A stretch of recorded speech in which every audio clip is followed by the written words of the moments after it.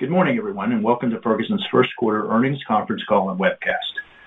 Hopefully you've had a chance to review the earnings announcement we issued this morning. The announcement is available in the investor section of our corporate website and on our SEC filings webpage. The recording of this call will be made available later today. I want to remind everyone that some of our statements today may be forward-looking and are subject to certain risks and uncertainties that could cause actual results to differ materially from those projected, including the various risks and uncertainties discussed in the section entitled Risk Factors in our Form 10-K. Also, any forward-looking statements represent the company's expectations only as of today, and we specifically disclaim any obligation to update these statements. In addition, on today's call, we will also discuss certain non-GAAP financial measures. Please refer to our earnings presentation and announcement on our website for additional information regarding those non-GAAP measures, including reconciliations to their most directly comparable GAAP financial measures. With me on the call today are Kevin Murphy, our CEO, and Bill Brundage, our CFO. I will now turn the call over to Kevin. Thank you, Brian, and welcome everyone to Ferguson's first quarter results conference call. On the call today, I'll cover highlights from our first quarter performance, and I'll also provide a more detailed view of our performance by end market and by customer group before turning the call over to Bill for the financials. I'll then come back at the end to give some closing comments before Bill and I take your questions. Focusing on the first quarter, our associates delivered solid results that were in line with our expectations as we lapped strong comparables. Our dedicated associates have remained focused on execution, continuing to go above and beyond to serve our customers, helping to make their projects more simple, successful, and sustainable.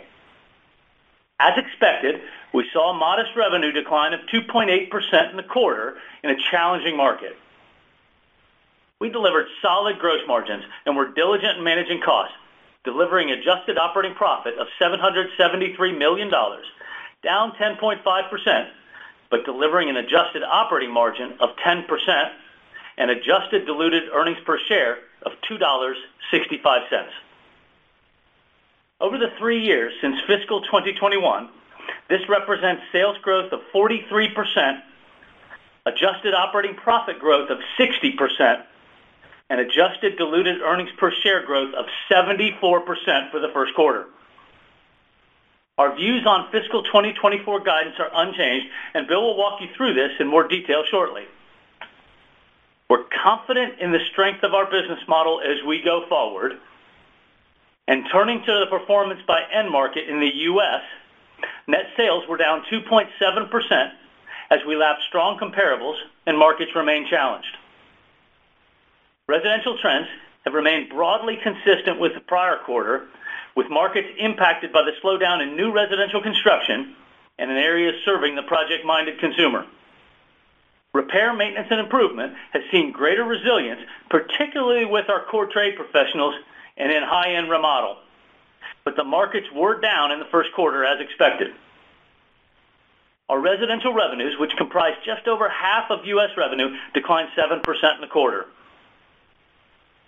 Non-residential markets outperformed residential due to commercial and industrial activity.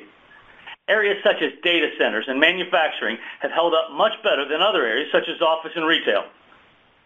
Overall, net sales in non-residential grew by 2% during the quarter. While we expect growth rates will fluctuate over time, our intentional, balanced end market exposure positions us well. Shifting now to revenue growth across our customer groups in the U.S. Residential trade plumbing declined by 12% against a 15% prior year comparable growth, as subdued new residential construction activity weighed on performance. Leading indicators such as new residential permits and starts have stabilized but remain below prior year. HVAC grew by 4% with a 2-year stack growth rate of 22%, driven by the execution of our HVAC growth strategy. Residential building and remodel revenues declined 3% against a 21% prior year comparable. Residential digital commerce declined by 14% as weaker consumer demand has persisted. Waterworks revenues were down 1% against a prior year growth comparable of 27%. Demand and bidding activity remains healthy, and we benefit from a broadly diversified business mix, including residential, commercial, public works, municipal, meters and metering technology, water and wastewater treatment plant, soil stabilization, and urban green infrastructure. Commercial mechanical customer group grew by 6%, and our industrial, fire and fabrications, and facility supply businesses delivered a combined flat sales performance in the quarter against a 25% growth comparable, driven by the continuation of broader non-residential trends such as onshoring of manufacturing, plant turnaround work, and general industrial activity. Our breadth of customer groups allows us to bring value to the total project while also maintaining a broad and balanced end market exposure. Now let me pass you over to Bill to cover the financial results in more detail. Thank you, Kevin, and good morning, everyone. First quarter net sales were 2.8% below last year. Organic revenue declined 4.9%, with foreign exchange rates having a 0.1% adverse impact, partially offset by acquisition revenue of 2.2%. As expected, pricing stepped down further from 1% inflation in Q4 to approximately 2% deflation in Q1. This was principally driven by weakness in certain commodity categories as we lapped strong comparables. Gross margin of 30.2% was down 30 basis points over the prior year, also impacted by certain commodity categories. Cost base has been well contained, with total cost flat compared to the prior year, enabling us to deliver a 10% adjusted operating margin, down 90 basis points over last year. Adjusted operating profit of $773 million was down $91 million, or 10.5% lower compared to the prior year. Adjusted diluted earnings per share was 10.2% lower than the prior year, with the reduction due to lower adjusted operating profit, partially offset by the impact of our share repurchase program. And our balance sheet remains strong at 1x net debt to adjusted EBITDA. Moving to our segment results, the U.S. business delivered another solid quarterly performance against strong comparables. Net sales declined by 2.7%. Organic revenue declined 5% on top of a 13% prior year comparable growth rate. This was partially offset by a 2.3% contribution from acquisitions. We generated adjusted operating profit of $766 million, delivering a 10.4% adjusted operating margin. Turning to our Canadian segment, markets were soft and foreign exchange rates also weighed on results. Net sales declined 5%. Organic revenue declined 3.3%, and foreign exchange rates reduced revenue by a further 1.7%. We have seen similar market trends in Canada to those in the U.S., with non-residential end markets proving more resilient than residential. Adjusted operating profit of $23 million was $10 million below last year. Adjusted operating margins of 6.1% were down from 8.3% in the prior year, but improved sequentially from 5.4% in Q4. The business continues to generate strong cash flow. As we exited last fiscal year, our inventory levels were more normalized as supply chain constraints had eased. Working capital investments of $219 million during the first quarter were in line with historical seasonal trends. Interest and tax outflows were as expected, and we continue to invest in organic growth through CapEx, investing $91 million during the quarter, similar levels to last year. As a result, free cash flow was $473 million, a $65 million increase over the prior year. Our balance sheet position is strong with net debt to adjusted EBITDA of 1x. We target a net leverage range of 1 to 2x, and we intend to operate towards the low end of the range through cycle to ensure that we have the capacity to take advantage of growth opportunities, as well as to maintain a resilient balance sheet. We allocate capital across 4 clear priorities. First, we're investing in the business to drive above-market organic growth.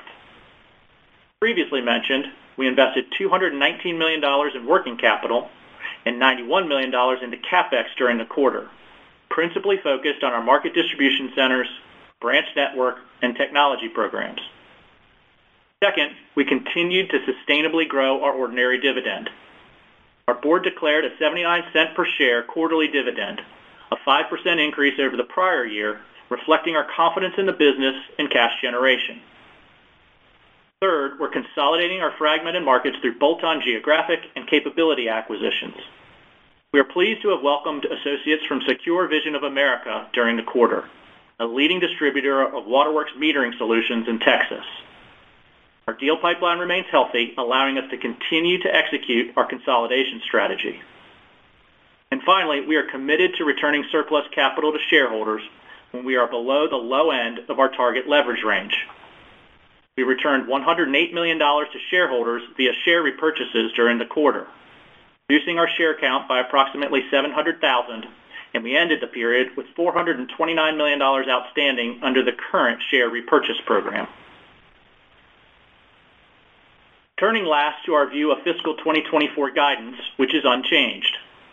We believe revenue will be broadly flat for the year, reflecting a challenging market, particularly in the first half of our fiscal year, against strong prior year comparables. For the year, we assume end markets decline in the mid-single-digit range. We outperform these markets by approximately 300 to 400 basis points. We have a tail from completed acquisitions, which we expect to generate just over $500 million in revenue, and the benefit of one additional sales day landing in the third quarter. Overall, while we saw expected modest deflation in Q1, we are assuming a broadly neutral pricing environment for the full year. We continue to provide a range for adjusted operating margin between 9.2% to 9.8%, with the midpoint reflecting modest continued normalization, largely driven by strong first-half comparables. We expect interest expense of approximately $190 to $210 million. Our adjusted effective tax rate should stay broadly consistent at approximately 25%. And we expect to invest between $400 to $450 million in CapEx, similar levels to fiscal 23. So to summarize, we had a solid first quarter performance in line with our expectations, and our views on fiscal 2024 guidance are unchanged. We remain focused on execution and believe the combination of our strong balance sheet, flexible business model, and balanced end market exposure positions us well. Thank you, and I'll now pass back to Kevin. Thank you, Bill. Let me again thank our associates for their unwavering dedication to serving our customers. The year has started in line with our expectations, and we're pleased with execution in the first quarter. As Bill set out, our fiscal 2024 guidance is unchanged. As you will have seen in the release this morning, the board is evaluating the domiciliation of Ferguson's ultimate parent company in the United States. This is a logical next step to enable full alignment of the company's headquarters and governance with the geography of our operations and leadership team. As we look forward, despite the current challenging macroeconomic environment, we're well positioned with a balanced business mix between residential and non-residential, new construction and repair, maintenance, and improvement. We have an agile business model and a flexible cost base that allows us to adapt to changing market conditions. Our cash generative model allows us to continue to invest for organic growth, consolidate our fragmented markets through acquisitions, and return capital to shareholders. We intend to do this while maintaining a strong balance sheet, operating at the low end of our target leverage range. We've consistently executed on these priorities for many years, and this has supported a long-term track record of outperformance and disciplined deployment of capital. Over the 10 years to end of fiscal 2023, our revenue compounded annual growth rate has been 9.6%, with a 14% adjusted operating profit CAGR, while also returning $11 billion to shareholders in the form of dividends and buybacks. As we consolidate our markets, we've reliably delivered organic market outperformance of 300 to 400 basis points while bringing in approximately 50 acquisitions in the past 5 years alone. Our scale and breadth allows us to leverage our competitive position across our customer groups in order to benefit from emerging multi-year tailwinds in our end markets. Remain confident in the strength of our markets over the medium and longer term and expect to capitalize on these growth opportunities. Thank you for your time today. Bill and I are now happy to take your questions. Operator, I'll hand the call back over to you. Thank you. For our Q&A, if you'd like to ask a question, please press *1 on your telephone keypad now. That's star 1 on your telephone keypad now. If you do change your mind, please press star followed by 2. And when preparing to ask a question, please ensure your device is unmuted. Okay, we do have our first question. Comes from Phil Ng from Jefferies. Phil, your line's now open.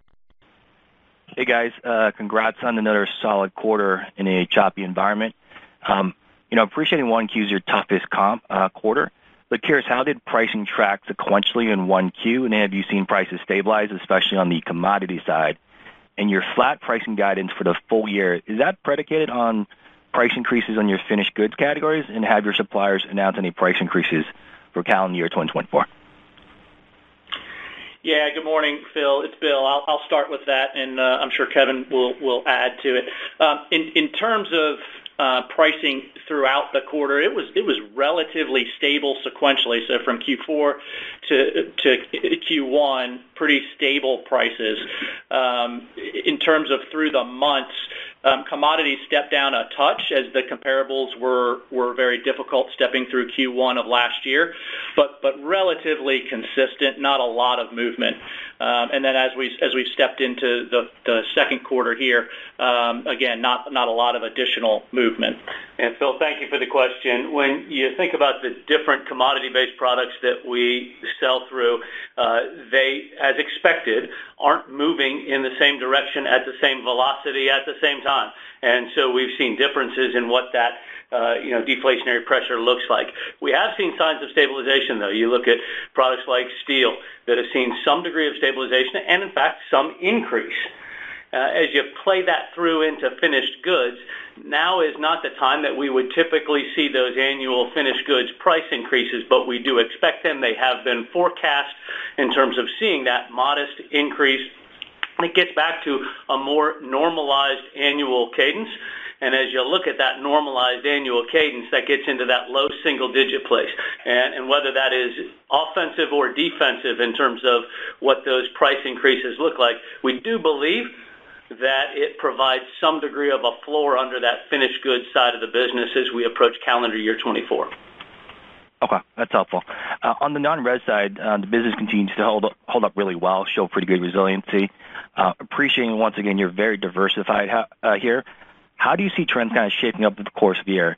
I'm just trying to gauge, have you seen the full impact of a slowdown from office and retail? And you called out bidding activity picking up in mega projects, and how do you kind of see that rippling through your business? So effectively, are you anticipating top line potentially accelerating in the coming quarters?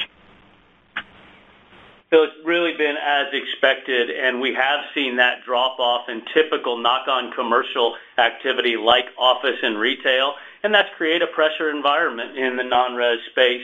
What we've also seen, though, is as you've seen a drop-off in, say, distribution center or warehouse activity, you've seen a fairly strong pickup and continuation of data center activity, especially with what's happening in the AI space. And these projects are very good for us across multiple customer groups, from underground water, wastewater, through commercial mechanical, fire suppression, and the like. As you think about the mega project landscape, as we've discussed, these are going to be longer projects.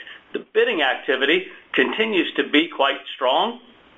The open order volumes that we're seeing continue to pick up, and we're actually seeing and experiencing revenue growth inside of those mega projects. They're just taking a great deal longer, and that was really as expected. For us, it's as much a catalyst for how we want to operate across multiple customer groups on the whole of the project, as well as being a good support mechanism inside that non-residential space. Okay. Appreciate all the great color. Thanks a lot, guys. Thanks, Phil. Our next question comes from Ryan Merkel from William Blair. Ryan, your line's now open. Hey, good morning. Thanks for taking the questions. First off, can you just comment on quarter-to-date trends? And, the reason I ask is it seems that the broader macro has slowed a little bit. I'm just curious if you guys have seen anything. Yeah, Ryan, we've actually, as expected, we've seen our growth rates improve a bit as we've stepped into the second quarter. So down about 5% organic decline in Q1. That has stepped up a bit. We're down in the low single-digit range. And that's how we expected the year to start to play through as those comparables start to ease as we move through the second quarter and really get into the second half. So we've seen a little bit of improvement in those growth trends, actually. Got it. It's great to hear. And then my second question is just on the HVAC segment, standout performer. What is your outlook over the next 2 years for pricing, just given the regulations? What have you heard from suppliers? Yeah, so we knew that pricing was going to be supportive as you went through the regulatory changes, and whether that's going to be in that high single-digit piece, we'll see how it plays out. But if you look at our business, we really look at what is that mix going to be in terms of parts, equipment, and supplies, and then what's that mix going to be for us in terms of what ductless looks like versus unitary. So there are a lot of variables inside of that, but clearly price is going to be supportive as we go through regulatory changes and we look at what is a bit of more challenging environment from a volume perspective. Got it. Thank you. Pass it on. Our next question comes from John Lovallo from UBS. John, your line's now open. Hey, good morning, guys. This is actually Matt Johnson on for John. I appreciate you taking my questions. So first off, can you guys talk about some of the pros and cons with re-domiciling? And can you talk about any potential financial implications here, whether it's for corporate costs or your tax expense?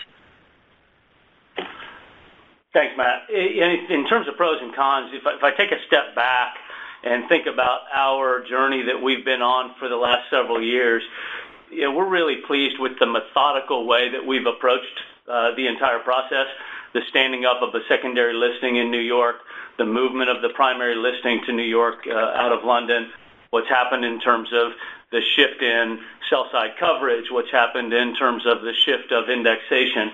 And for us, this is really viewed as a natural next step in terms of moving the governance, moving what our headquarters is in line with our geographic location of our markets. This is a North American company, principally in the U.S., and where our leadership sits.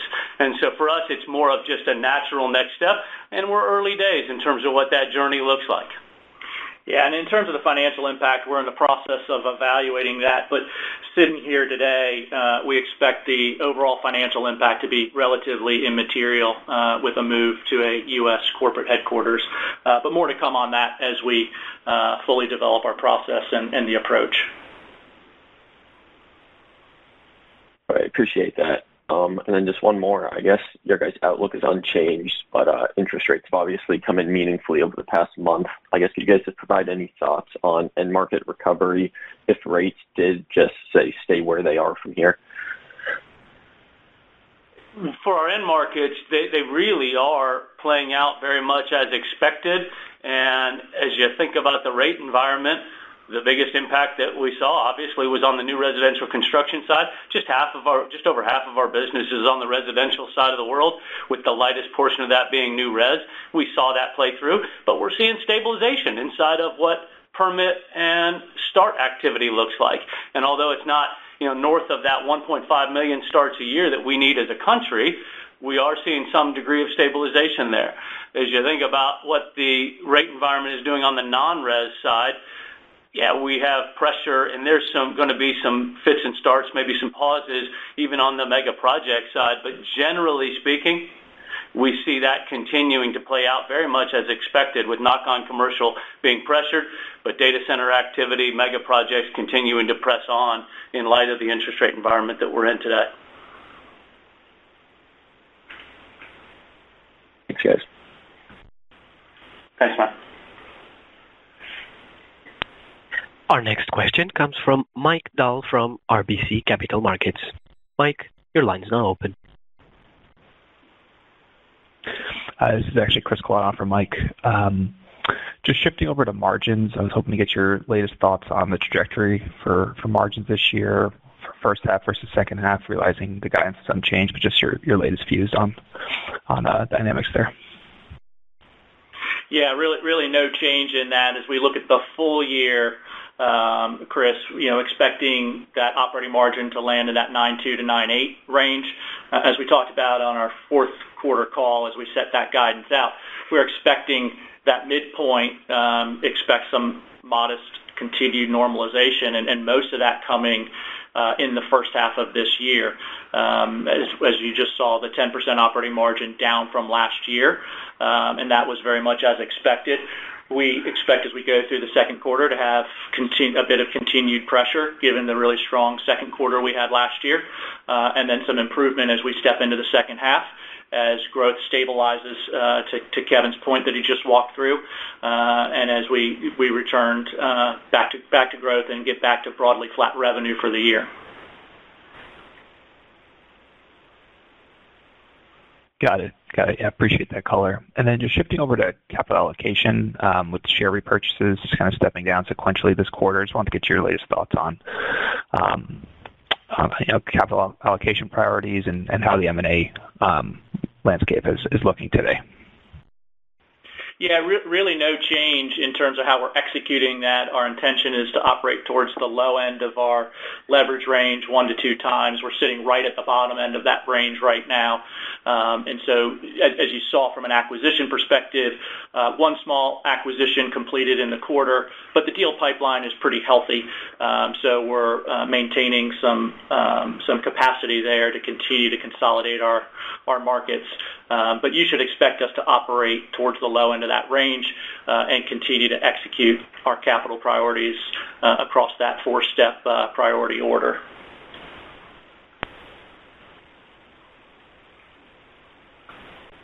Understood. I'll pass along. Our next question comes from Will Jones from Redburn Atlantic. Will, your line's now open. Thank you. Just a couple from me, please. I think around the gross margin. Perhaps you could just help us better understand that first half or first quarter gross margin, the 30.2. Would you be willing to draw out what the commodity impacts were against that, and what was working in your favor to still deliver that good gross margin despite the commodity effects?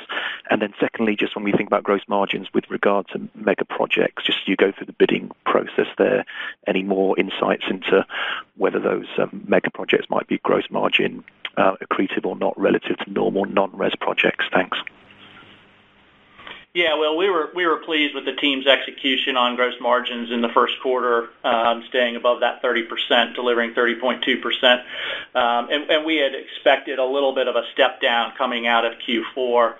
You may recall in Q4 we were at 30.6%. But we talked about some one-time inventory gains as we sold through some older inventory. As I think about that 30.2%, yeah, there's a little bit of pressure from a commodity perspective, but the team's really executing well with own brand sales. That continues to be about 10% of our revenue, and that's, as you know, gross margin accretive. And then really good pricing discipline in the field as we're managing through what is a tricky time from a commodity perspective. So really good execution. Yeah, building on that, Will, the team did a great job from an execution perspective, and gross margin pressure was less so of an impact than gross profit dollar was. As you think about deflation in the commodity markets, a lower gross profit dollar on the gross margin is relatively consistent. When you think about the mega project landscape and the approach, the group is doing a very good job of selling value-added services, selling our product strategy to make sure that our gross margin is relatively consistent as we approach that mega project landscape. And in fact, if you look at our non-residential business today, I mean, what's clearly evident in the numbers, there are more commodity-based product impacts on the non-residential side, and yet that business is in a growth territory. And so volume growth inside of the non-residential space is something we're pretty proud of as we're sat here today. Thank you. Thank you. Thanks, Will. Our next question comes from Patrick Baumann from JP Morgan. Patrick, your line's now open. So thank you. Good morning. Thanks for taking my questions. First one, I maybe dive into the customer groups a little bit. The commercial mechanical growth, improved nicely, I thought, versus the fourth quarter there. Anything particular to call out in terms of drivers? Was it more RMI focus or any particular verticals within that drove that? And then, I'll leave that one there, and I'll go to the next one. Yeah, Patrick, thanks for the question. And from a commercial mechanical perspective, you're right. We were pleased with what that growth looks like. If I go back to the previous question, it really is in line with that portion of the discussion. Non-residential activity and markets a bit challenged. Our business mix is got a good split between repair, maintenance, and improvement and new construction. We have seen good activity levels in places like data center work, as well as the mega project landscape, and how that commercial mechanical space feeds in quite well with our industrial business for that onshoring of manufacturing activity, electric vehicle production, sustainability build-outs, and the like. And so it really was that balanced non-residential exposure that was strong for us. And then, like I say, to be in a volume growth territory and to be able to hold gross margins relatively consistent as we move through a deflationary space on commodity-based products, we feel pretty good about where that is. So, again, the balanced nature of the business serves us well, and our ability to sell through into these different growth areas of non-residential is very pleasing for us. Yeah, helpful. And then maybe a follow-up on the gross margin question. Do you look at that low 30s number now as being normalized at this stage for I guess pricing, deflation, et cetera? Just wondering if that's you can hold in that range now going forward and start to kind of grow from there. Yeah, Pat, our belief has been over the last several quarters that gross margins would normalize around that 30% mark. And so we're, again, pleased with the execution to date. Certainly we're not expecting significant additional deflation. That could put some further pressure on that gross margin in any particular quarter. But we very much feel like that 30% range is a good normalized point from which we can build on into the future as we get back to some market growth and then continuing to take share and executing our strategy.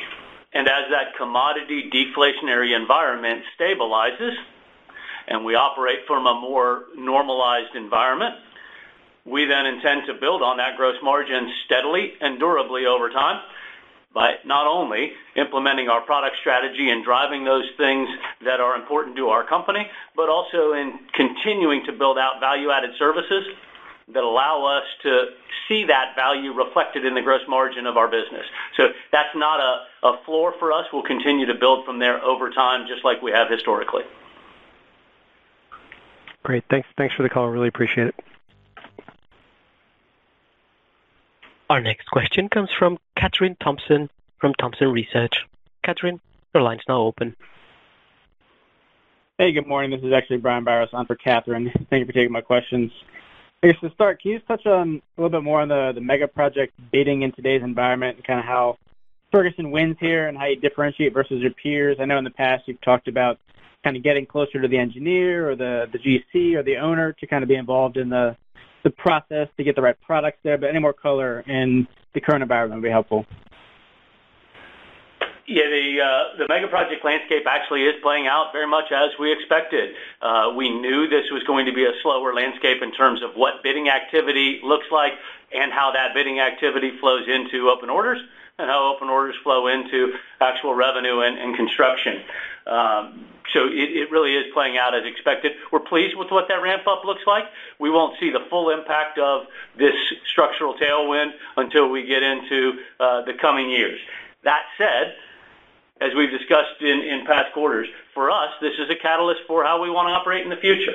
These mega projects are large construction projects where scale is beneficial. And bringing the scale of our supply chain and our capabilities to bear inside this market is helpful.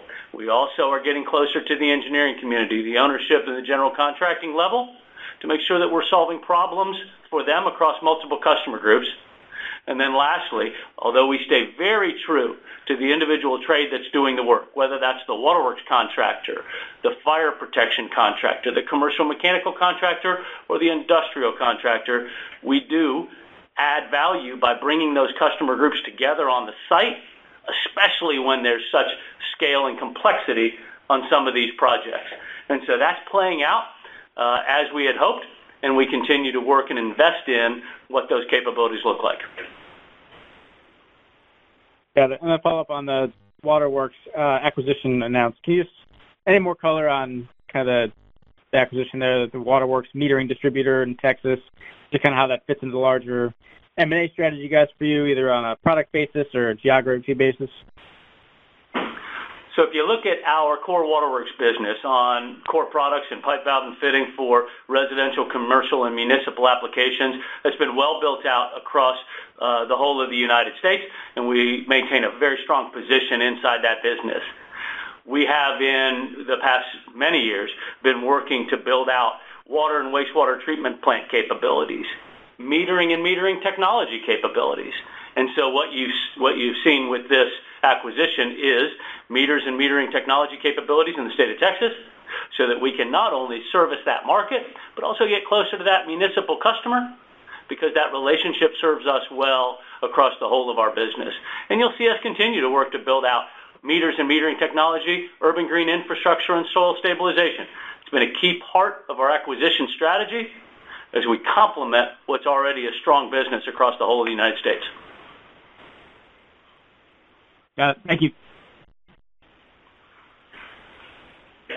Our next question comes from Sam Darkot from Raymond James. Sam, your line's now open. Good morning, Kevin. Good morning, Bill. How are you? Good morning, Sam. Doing well.